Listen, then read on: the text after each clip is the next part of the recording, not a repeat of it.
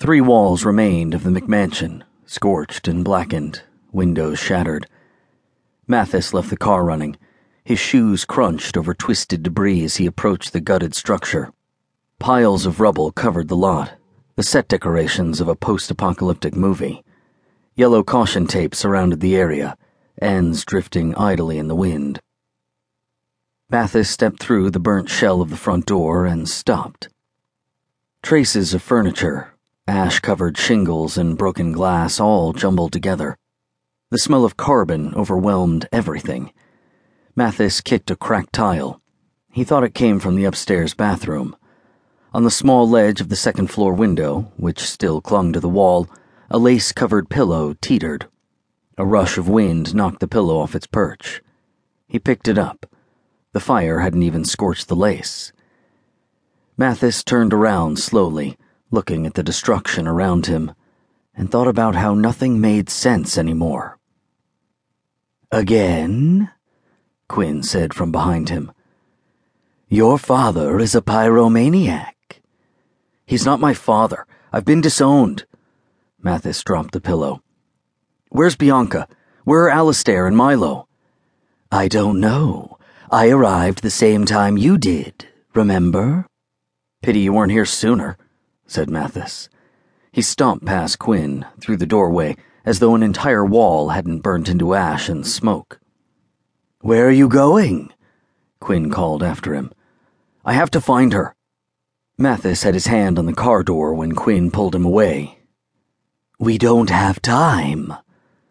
Mathis jerked his arm, but Quinn dug in tighter. The engine rumbled, the only other sound in the still neighborhood. Overhead, a narrow band of orange lined the horizon. "It's nearly sunrise," Quinn said. "I don't care," said Mathis. I have to. I just found her again." "I know." Quinn moved closer, reaching his free hand toward Mathis's face before letting it drop. "We can't stay here." Mathis looked back at the house. He couldn't stand Quinn looking at him as if he cared, as if he understood. "She might be trapped under something," Mathis said. "She might need help."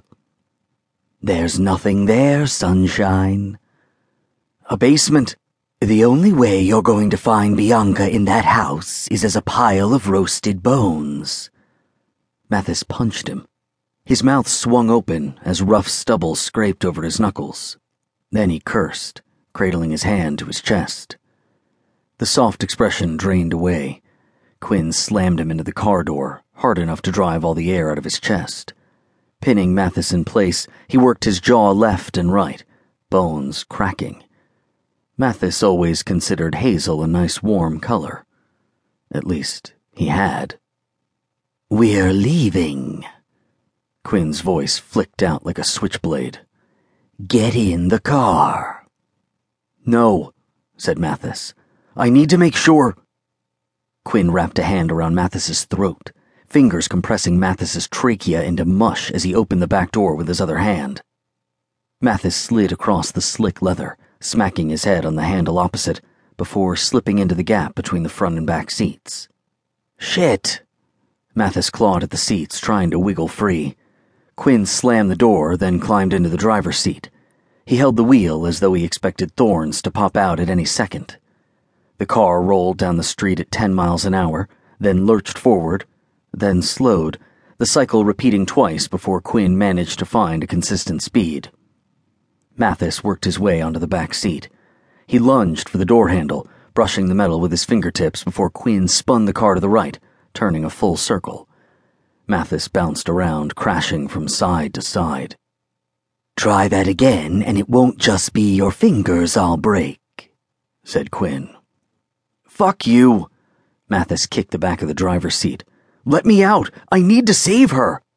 "Your sister isn't coming back, Mathis." Mathis stared at Quinn in the rearview mirror.